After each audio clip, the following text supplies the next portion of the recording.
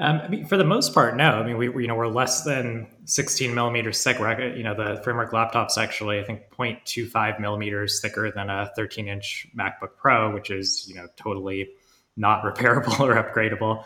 And so we found that, we could shave off fractions of millimeters if we really sacrificed repairability and upgradability. But it was pretty obviously the right thing to do to actually just go and socket things and use fasteners instead of adhesives. And the actual form factor trade-offs are really not that dire, not even that significant. And so when we look at choices that other OEMs are making, it oftentimes comes down to a kind of, cargo cult mentality, this idea that we do this because it's the way it's been done, or we do this because it's what we've seen other brands, often Apple do, without really thinking through, like, is this necessary? Is this actually the right thing to do? Is this what consumers even want out of the products that we're making? Hey everybody, welcome back to What the Fix. I'm Jack Monahan. And I'm Paul Roberts. This is our third episode of What the Fix, and as you know, every couple of weeks we're coming to you and talking about the latest news in the struggle for the right to repair. And Jack and I are going to go through the news of the week for you, and then we got a special interview coming up. So stay tuned. We got some really interesting stuff to talk about. Jack, before we get going, any housekeeping stuff we need to get out of the way? Yeah, so this week is going to actually be a sneak peek for a fully premium episode. We're giving you just about 5 to 7 minutes of the interview, but if you want to see the whole thing, whether by video or audio, you're going to have to subscribe on our Substack, which will be linked in the episode description. That's right.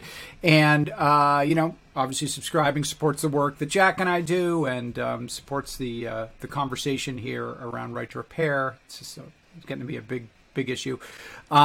So as we've done in past issues, Jack and I are going to spend a couple minutes just going through some of the news highlights from the past couple weeks and talking about stories that matter, or at least matter to us. I'm going to start off this week, if that's okay with you, Jack. Of course. And the story I'm going to highlight is one that has to do with a lawsuit that the Software Freedom Conservancy brought against a smart television maker, Vizio. Some of you may have Vizio smart TVs in your living room, for violating the GNU General Public License, which is standard kind of open source license. It's not copyright. They actually call it copyleft. And it's a sort of a twist on copyright. And basically what it says is, under this license, you get all the rights to use this open source software. You can modify it, copy it, bend it to your own purposes, use it in your own products. The condition is that any derivative works from that, anything you create using this open source software, you then have to give back to the open source community. You have to make it available also under GNU public license and allow others to benefit from your work.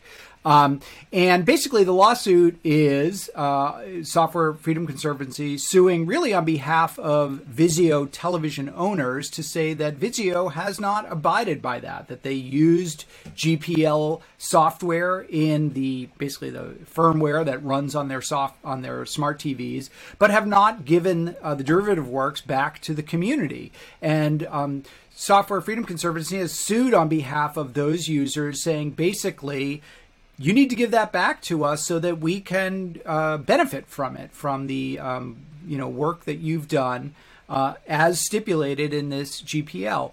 Vizio's fighting this, and they basically, the first kind of front in this battle, this legal battle, was for Vizio to try and move this from basically California State Superior Court to a federal court, and saying basically this isn't a contract dispute, this is really a copyright dispute, and therefore it needs to be handled in federal kind of copyright court. And basically they lost that argument. So a federal judge ruled last week that nope, basically the GNU public license is has aspects of copyright in it, but it is also a contract. it is not purely a copyright agreement. It is also a contract, and Vizio, it appears that you kind of contractually agreed to do this, and their, Software Freedom Conservancy is suing you for breach of that contract. And it's a really interesting case, and I think it's a really big case because, needless to say, Vizio is not the only device maker out there that is leveraging GPL software in their products and not giving the derivative works back to the public. And so this case, even though, as others have said, Kyle Wiens and others, is going to take years to litigate, as these often do, has huge implications for consumers, as well as obviously for device makers and for the open source community and for the sort of smart Internet of Things communities. One of the things I really think is interesting about this and worth following from the sort of right to repair standpoint is part of the argument that Software Freedom Conservancy is making is that when these companies don't return their derivative works basically to the public, what happens down the road when they decide to end of life or stop supporting these products is that the public is really left in the lurch, right? They don't have access to the software. They can't sort of pick it up and continue to maintain it, modify it, and to suit their own needs. That could include developing patches. And then one of the purposes of this copyleft license is to prevent that, to create this body of public software, basically open source software that the community can then maintain for the long term. And I think that's going to be a really important issue as the Internet of Things basically ages and more companies go the kind of Sonos speaker route. That was kind of the famous case of, just kind of end of lifing and bricking these smart products and leaving customers in the lurch. So this is kind of a canary in the coal mine for that whole conversation, and it's really interesting. Yeah, I was so unfamiliar with copyleft. Like I had to Google it as soon as I saw it because I had no idea. But for me, it just boils down to people are on the hook for the user licenses that they agree to. Every time you hit agree, you're actually signing a contract essentially. And so it's accountability at the end of the day for companies that they are essentially creating a contract that they have to hold up to. And if this trend continues of them not, holding up their end, then what does that mean for consumers? Does that mean that, you get to buy, a product that when the software just stops being patched, you don't have the ability to fix it yourself. So you have to trash your TV. And that's just your TV. What happens when, device makers start making toasters and microwaves and ovens and cars? The implication, which they already do, right? That future's upon us. That's right. And so if you're using, open source software on a license like this, then the reality is there are a lot of stakes when it comes to the things that you own. It might just be a TV right now, but in case law, it means way more for, other appliances and things that you could possibly own. Right, and Software Freedom Conservancy really is taking a sort of ecosystem and public health, I think a public health approach to this, which is the way you avoid that dystopian future where, as one kind of philosopher put it, everything's broken but nobody knows why, is to have this the software basically be in the public domain and allow the, hundreds of thousands of customers out there, users, to maintain it themselves when the company has decided, made a business decision basically to stop doing that, or gone out of business, right? They're just not even a going concern anymore. So yeah, super interesting case. Jack. Well, this makes me think of all the things in my life that I actually don't know how to repair. But I will say the first thing I ever learned how to repair, wanted to repair, was an Xbox. When I was in middle school, I didn't have the money to, I'd gotten an Xbox. It was broken, and I was well, I got to fix this thing because I don't have the money to buy another one. So ended up doing that. But what I stumbled upon this past week was a story about a UK-based organization that's basically just kind of crowdsourcing, trading, and swapping games. And you can trade stuff from the 80s. Paul, there's pinball machines if you want that shipped overseas. Oh man. Okay. And arcade games. But yeah, so there's any range of stuff. But what I thought was interesting. I'm a big pinball fanatic, that's why Jack said Need to know. Yes. Need to know. Big pin. So what I thought was interesting was like a lot of times the stories that we're looking at and the stories that people are pushing about right to repair are really about like, technocratic solutions of like, oh, this expert decided that like, this is the right way to approach right to repair. Like, it's logistics this and technical that. But in reality, like a lot of this translates to like, what are people doing? What are they doing socially? Like, are they buying more things? This has to do with consumption and ultimately like community. And so I thought it was really interesting to see more communities popping up of, recycling, reusing stuff. Yeah, I mean, it's one of the things that, in some ways the internet is perfect for this, right? Because it's easy to assemble, communities of, hundreds of thousands or millions of users from all over the place to share information and also, but just to trade stuff and exchange stuff. But yeah, I mean, it's, and gaming is obviously huge generator of potentially e-waste, right? How many gaming consoles are there in homes, and probably 3 or 4 generations of those gaming consoles, right? But they still have useful lives. They still have games that go with them, and like, yeah, I mean, it's a type of thing where there's a lot of potential there. Okay, my second story for our news roundup is the ongoing conversation about Apple and their self-service repair program. Apple is unmatched in its ability to generate dispute, conversation, debate, and this is a good example of it. So they announced their self-service repair program back in November.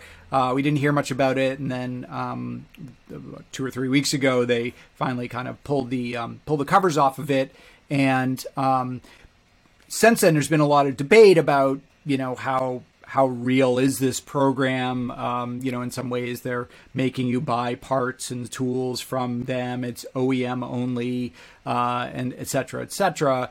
But as Kyle Wiens pointed out, they're making service manuals available. They're doing a lot of stuff that previously they refused to do, which is all great. One of the big disputes this week, and it comes from an article The Verge did, talking about one part of this program, which is that if you want to, under the self-service repair program, you can order basically a mini Apple, iPhone repair shop, which they will send to you for, I think it's a $75 payment or something. And it's like an 80-pound box of just tools and battery presses and special suction cups and jigs and stuff. Kyle Wiens talked about this in our last Fight to Repair. In our last What the Fix podcast. And so there's a big sort of debate about whether this is a good thing or whether actually this is sort of overkill and maybe actually an effort to sort of dissuade people from doing self-repair. And so I know Louis Rossmann has weighed in on this, who is, sort of the Obi-Wan Kenobi of the right to repair movement in some ways. And sort of said, you got to give Apple a break. They're trying to do the right thing. They're trying to make it sort of dummy proof. They're giving you all the tools, perfect tools and equipment that you need to do the repair, even if you have no clue what you're doing, which is definitely true. And as Kyle said, like, wow, getting your hands on a lot of these tools, we've been trying to get our hands on these tools for a long time. So for them to ship them all to you is kind of special. I'm sort of torn on it. I think on the one hand, obviously it's a good development that Apple is enabling customers to repair their own devices. On the other hand, I do feel like the way they're doing this kind of plays into a larger narrative from the company that repair is something that is not easy, that requires very, very specialized tools and skills, and kind of like, don't try this at home.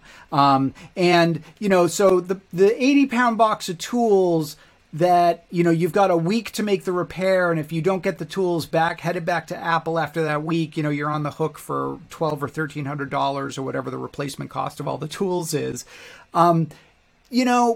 That's a pretty...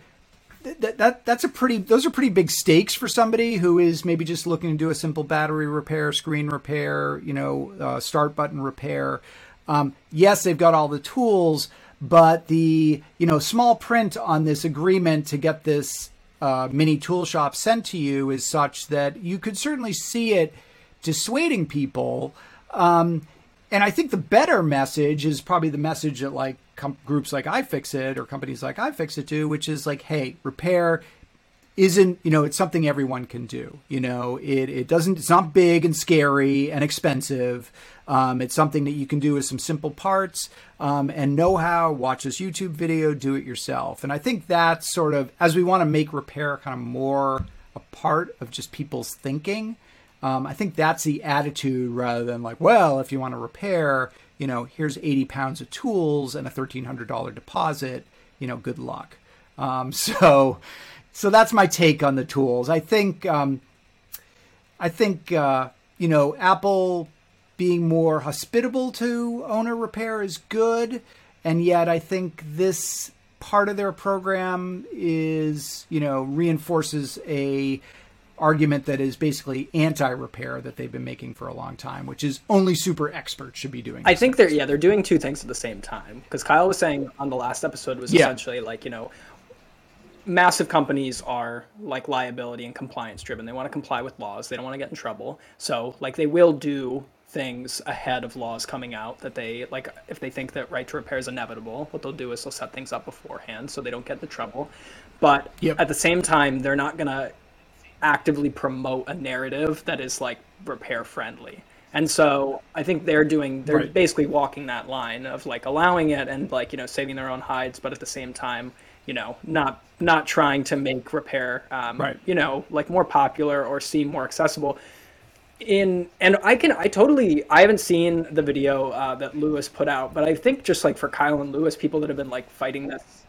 Yes. But we will. No, definitely. And I think that like they're probably so impressed because they've seen where Apple's been coming from.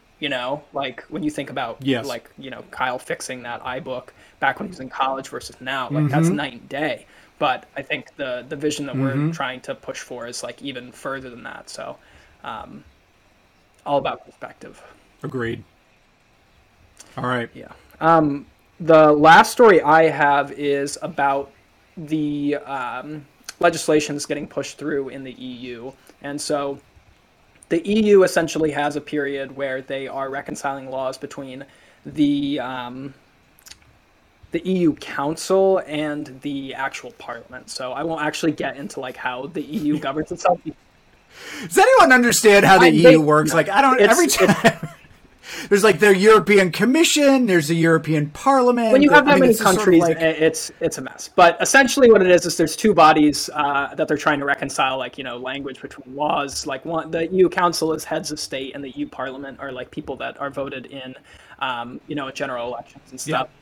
It's like their specifically legislature, like right? EU legislators. So this is specifically a piece that was in Right to Repair Europe that was talking about legislation about batteries. And what they're finding is like, and what I really pulled away from the article was just that like the nuances of like institutions writing laws really changes. Like you can have a vision for what you want right to repair to be, but it needs to meet the reality of like the laws and like the governing structures, and you need to be able to push laws through those structures and end up with like an end goal in mind. So like in this case they want to have replaceable and repairable batteries, but what they're finding is like some of the nuances of like how things move through committees or like how you reconcile language between these two bodies is pretty crazy, and like it ends up really messy. And so I think we see that when we're looking at bills dying in committee in in state houses.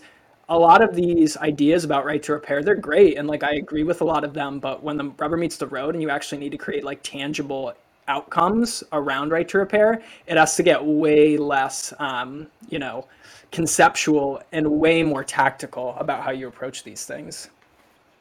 I also think that's why it argues in favor of not like narrowly scoping right to repair and just kind of creating sort of like the Magnuson-Moss Warranty Act, or something like that, of just sort of, creating the right broadly and then leaving it to, basically people to sort out, okay, if we need exceptions or whatever. Because, like, obviously, you can't have, we're about to see a right to repair wheelchair law in Colorado, which is wonderful.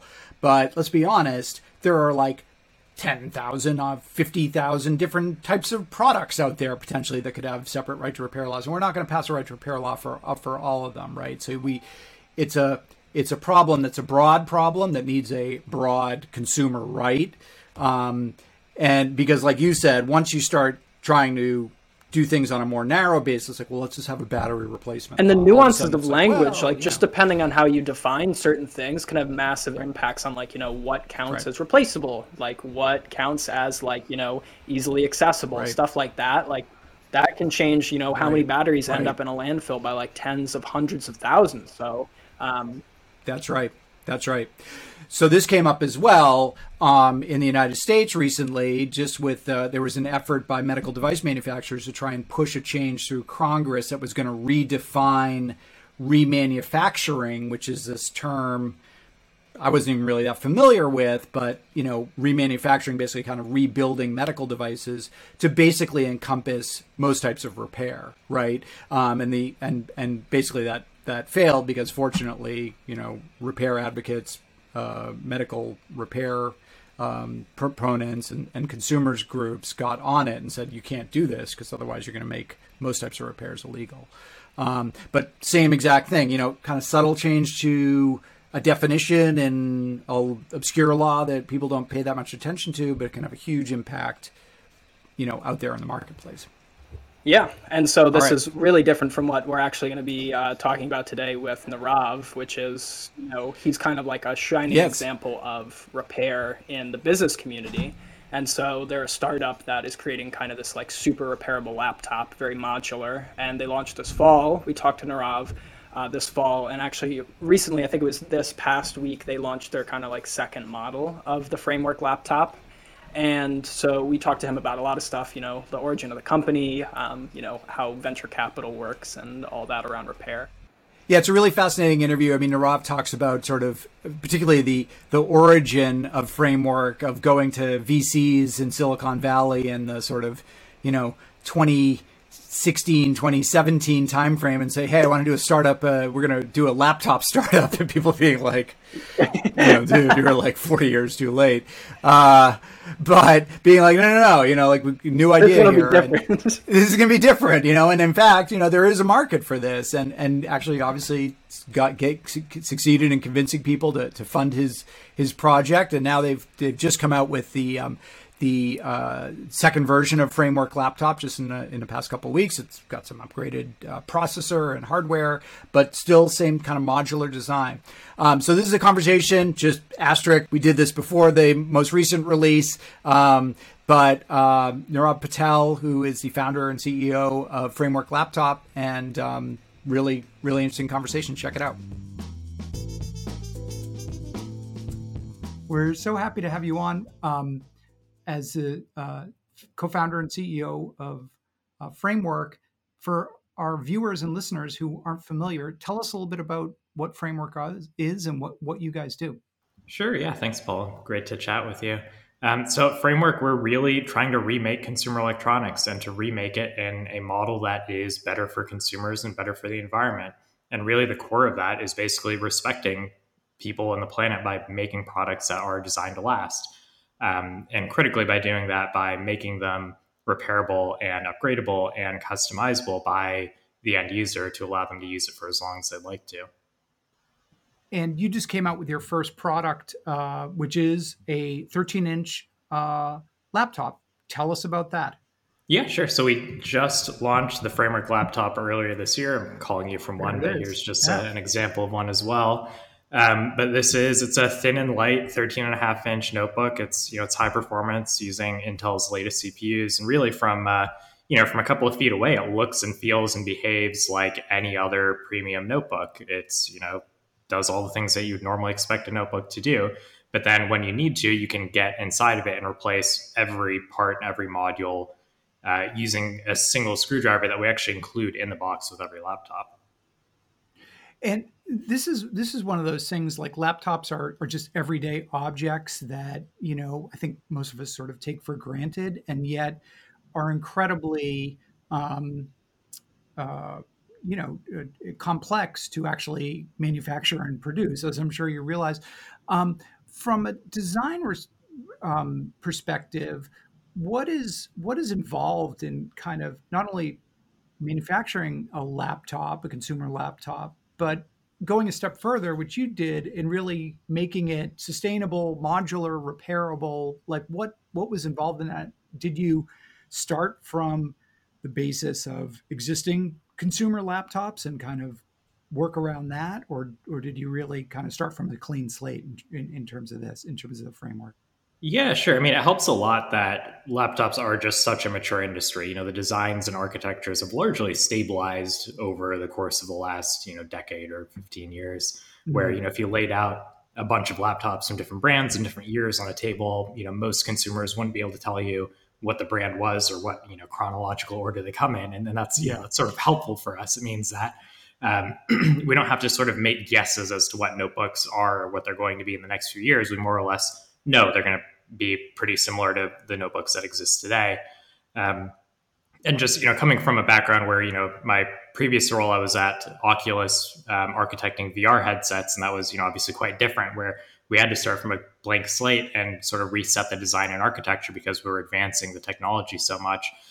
So from that perspective, it was almost refreshingly straightforward to take this very mature category in notebooks and be able to build it in a way that is more upgradable and more repairable than the existing products. And, I'd love to say it was like this, an enormous mountain of design and engineering and architectural challenges we had to work through to make it, make it easy to repair. But actually, it's surprisingly straightforward.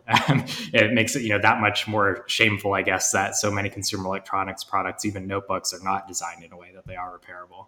When we're talking about repairable, uh, what does that mean functionally? Like, if everybody's familiar with a laptop they've got probably sitting in front of them. From a design perspective, what is it? What does it being repairable really mean?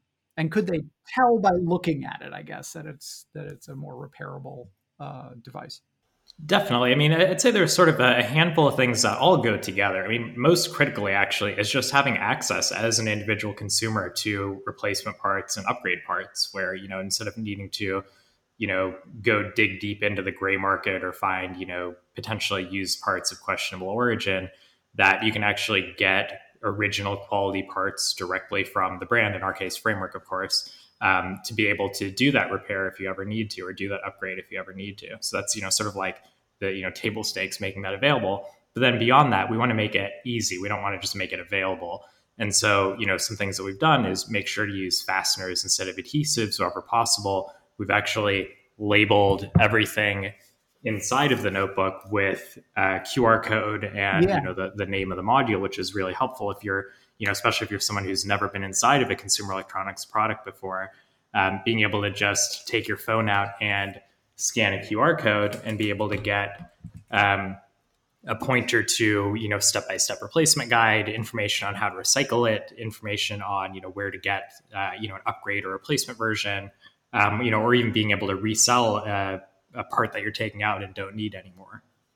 And Framework is managing that whole supply chain, as it were, that whole market for parts and so on, and modules to add on to this. That's part of the overall business model.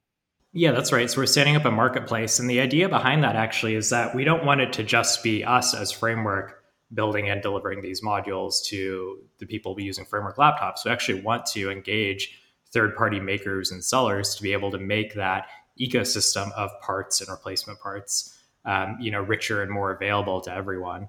And so just as an example, our expansion card system, where, all of the ports on the machine are actually these user selectable and swappable expansion cards, is a system that we've released as an open source design. And we're already seeing quite a few interesting community developed or, small business developed designs that's going to just help enrich in that ecosystem. Very cool. And I want to talk about those expansion ports because that is a really interesting feature of the device. So I know OEMs often, and let's just throw out one like Microsoft, often kind of couch some of their anti-repair features, like gluing their devices together, or having non-replaceable batteries, for example, as being driven by consumer demand. Like, well, consumers want really thin devices, and if you want it to be really thin, then you can't replace the battery, or we've got to glue it together. We can't use screws. Was that your experience designing this? Again, either consumers are driving you in a certain direction, or that there are, that you have to make choices between design and repairability. I mean, for the most part, no. I mean, we're less than 16 millimeters thick. The framework laptop's actually, I think, 0.25 millimeters thicker than a 13-inch MacBook Pro, which is, totally not repairable or upgradable. And so we found that, we could shave off fractions of millimeters if we really sacrificed repairability and upgradability. But it was pretty obviously the right thing to do, to actually just go and socket things and use fasteners instead of adhesives. And the actual form factor trade-offs are really not that dire, not even that significant.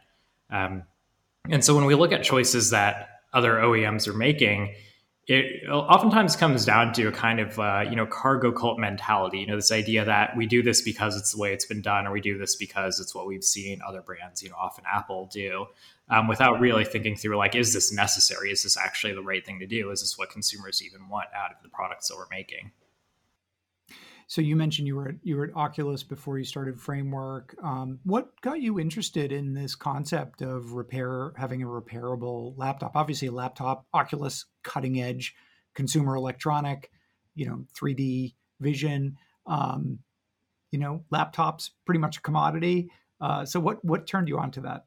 Yeah, sure. I mean, ultimately, it comes down to the idea of consumer ownership. The idea that when you pick up something like a laptop, this very advanced, important product in your life, that you should be able to do what you like with it. It shouldn't be something that you're basically borrowing from a manufacturer on the way to the landfill. And so it was really that, like, the core of this was the idea that it just feels obvious, but that when we have, as a consumer, pick up a product like this, we should be able to upgrade it and repair it and customize it and make it do what we like it to do, rather than only what the company that made it intended for it to do. And on top of that, over the last few years, especially, I've become increasingly aware, I think we've all become increasingly aware of the impact of e-waste and basically the environmental impact of consumer electronics and manufacturing as a whole. And the single best thing that we can do to help resolve that is make products last longer. So you need to make and dispose of fewer of them. So Jason Calacanis interviewed you on his video podcast, and he made a statement, which I don't know a lot about the VC industry, but just sounded true to me, which is, going to a VC in 2020 or 2021 and saying, I want money to build a consumer laptop, is probably a good way to get, like, your thrown out of thrown out of their office. It might be a hard sell, to put it that way. It kind of had the ring of truth to me. So was that your experience, and how were you able to get? Obviously, making a laptop requires a tremendous amount of capital up front. How were you able to get investors to buy into this vision? Yeah, sure. I mean, I think, oftentimes venture capitalists like to say that they're, sort of ahead of the curve and pointing the world in the direction that it should be going in. But, that's probably not true very often. In most cases, people, are stuck, due to the requirements of their LPs or the other partners at their firm, to really be fairly conservative and really think about, like, do I want to take a bet that has failed for us or failed for someone else in the past? And so for us as Framework, as a new consumer electronics brand, we're sort of in 2021 where we are today, in the shadow of all these very high profile failures like, Essential and Juicero and all these other companies. And so just as a category, consumer electronics is very challenging. But the thing that helps us a lot is that it's very, very obvious that there is consumer demand for this. We see it every day when we, look at our order numbers or look at the interest from people who, are reviewing the laptop or talking about the laptop as a consumer. And so being able to show actual consumer traction, of course, is the thing that ultimately, venture capital or other investment sources want to see. So from that perspective, the bootstrapping stage of, like, getting from zero new company to being able to launch an extremely complex and fairly expensive product is, of course, challenging. But we've done that, and now it's a matter of proving the consumer traction, which we're also doing. And in a design standpoint, I mean, how much of this was just finding was there a lot of software development that needed to happen to support this modular system, or was it really just kind of finding the right design and the right component parts in the supply chain and bring them all together? Yeah, I mean, it's really a lot of industrial design and electrical architecture work sort of hand in hand, coming up with the right way to make things modular. I don't know about And then on either top of of those two that, topics, so. yeah, and then we're doing some interesting things in firmware to also just make upgradability and repairability easy. But in general, because notebooks are such a mature category, we do get to go into the supply base and pick all 5 companies that make all of the notebook batteries in the world, or all the notebook displays or keyboards and so on, and talk to all of them and tell our story and our mission and our philosophy, and find the one that is the most technically competent and the most excited to actually go and try to address these issues with us. And so we've got a great set of partners. Were they receptive to that story when you went out and kind of pitched it to them? Yeah, definitely. I mean, I think, like everyone else, kind of going back to that cargo cult mentality challenge, the initial reception, initial response was like, is that actually possible? I mean, no one's done it that way. Like, surely you can't actually make it that thin. I mean, well it's going to be, an inch thick. But step by step, we'd go and like talk through, okay, what are the actual design challenges? What about, this idea or this other one? And we achieved really actually the almost exact spec that we set out a year and a half ago when we started the company. Really cool. So companies like Dell and HP, if you kind of look at the spectrum of like hostile to repair, pro repair, I often see like, Dell and HP as, kind of more in the pro repair end of the spectrum, in that they do make replacement parts available. They do sell service manuals with their stuff. And, as opposed to, Apple or something who's like, if you even open our laptop, you're violating our intellectual property,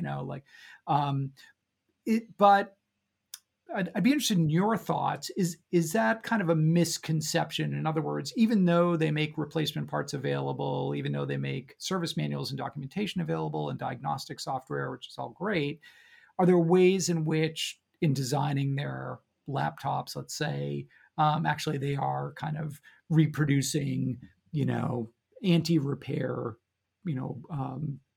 anti-patterns, I guess? Yeah, sure. I mean, I think to a large extent, when you look at, Dell or HP or Lenovo, they're driven by the needs of the most demanding customers they have, which are really their big enterprise customers. The companies buying, right. Buying 10,000 or 20,000 ThinkPads or XPSs or Precisions a year. And oftentimes when they have their RFQ processes, it's show us your repair manual, show us your parts catalogs. But it's, in many cases, it's available to those large organizations in a way that it's not quite available to an individual consumer trying to buy, an individual replacement part. And it's also not necessarily the case that, especially for a consumer perspective, that these companies are being proactive about thinking about longevity. They're really thinking about, how do I satisfy, the RFQs, or satisfy what Best Buy or Amazon needs from me when I put this out in market. So let's talk about these replaceable bays for the I/O ports, and really interesting concept. I think all of us have had the experience of having to sort of twist cords around our laptops and like tug at cords because the port's on the wrong side of the device. And in the Framework laptop, these are really swappable. You can take them out on one side, put them in the other side. You can configure the ports really any way you want with these little plugins. Talk about that design decision and kind of what informed that, and what types of ports you can choose from. Yeah, I mean, so it was sort of obvious from the outset that every consumer has a different set of needs when it comes to ports. Like, I'm sure you have a different set of ports that you need than I need. It's just sort of inherent in that we are all just using our products in different ways. And yet every single laptop has a set of ports that's fixed in place by the team that designed it. And it just felt like a very, very low-hanging, obvious improvement that we could make, both to just generally improve the usability of the product, but also to really focus on that longevity, that if someone has a new peripheral that they want to use with their product, it shouldn't mean that they need to have this, bizarre set of contraptions on the outside of their machine just to get that thing working. They should be able to adjust their machine and be able to plug in exactly the device that they want. Right. Yeah, those $30 contraptions that you find you need almost immediately upon taking your thing out of the box. So in the PC laptop space, like there are many different niches, right? So, if you're a gamer, there's the whole, Alienware box and other stuff that are really, specific to gamers.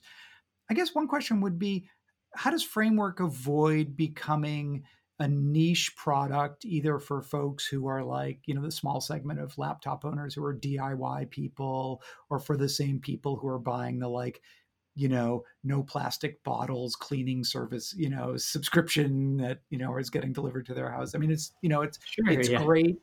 And yet it's a really small, segment of the overall buying population. So how do you avoid that destiny? Right. Yeah, I think that the two things that we really focused on there are one, making sure that it's just a great product that, really doing that side by side comparison against very popular notebooks like a Dell XPS or an HP Spectre or a ThinkPad, that the product stacks up well. And we believe we've done well there, and our reviews kind of show that. They sure do. And the Yeah, other part, yeah, and the other part of it is really that we're solving a very familiar problem. Every single consumer has had this experience of a device that's pretty functional, but has, a screen that they cracked, or their battery's wearing out, or they've run out of storage space and they get stuck. And we've all, got our drawer of shame of dead devices that are just sitting there waiting for a disposal. So from that perspective, we think, that the problem is very real. It's very obvious to consumers, and it's just that sort of moment of it clicking and being, having people sort of understand and suddenly be aware that like actually there is a solution for this. It doesn't actually have to be that if you've got a worn out battery, you have to go buy a whole new phone or a laptop, or you crack your screen, or you're stuck. It is actually the case that these products are repairable if they're designed to be from the beginning. And so, we think we've got a really great path ahead of us to be able to tell that story and for it to resonate. Have you, obviously the Biden administration has come out in a very kind of outspoken way, supporting right to repair and calling on, the FTC and others to promote this notion of repairability. Has that changed things for Framework out there, talking to whether it's, big box retailers or other vendors about your product?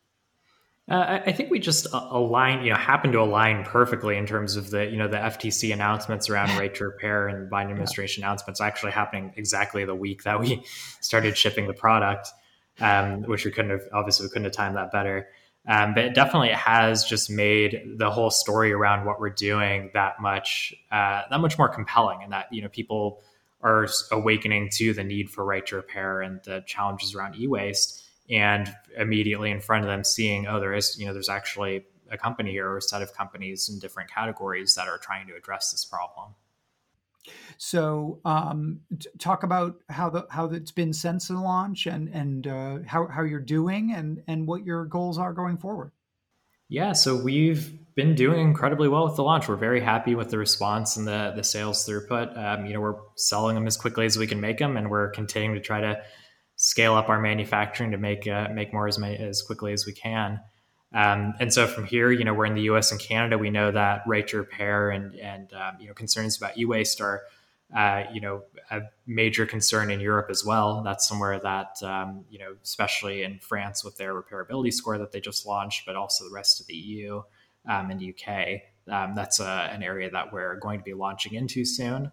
We're also launching into a lot of the major markets in East Asia, where similarly have pretty serious programs around e-waste and reducing environmental harm. And we, of course, are continuing to expand our ecosystem around the Framework laptop. Additional expansion cards, future other modules to make available. You think of moving beyond the laptop to other types of devices?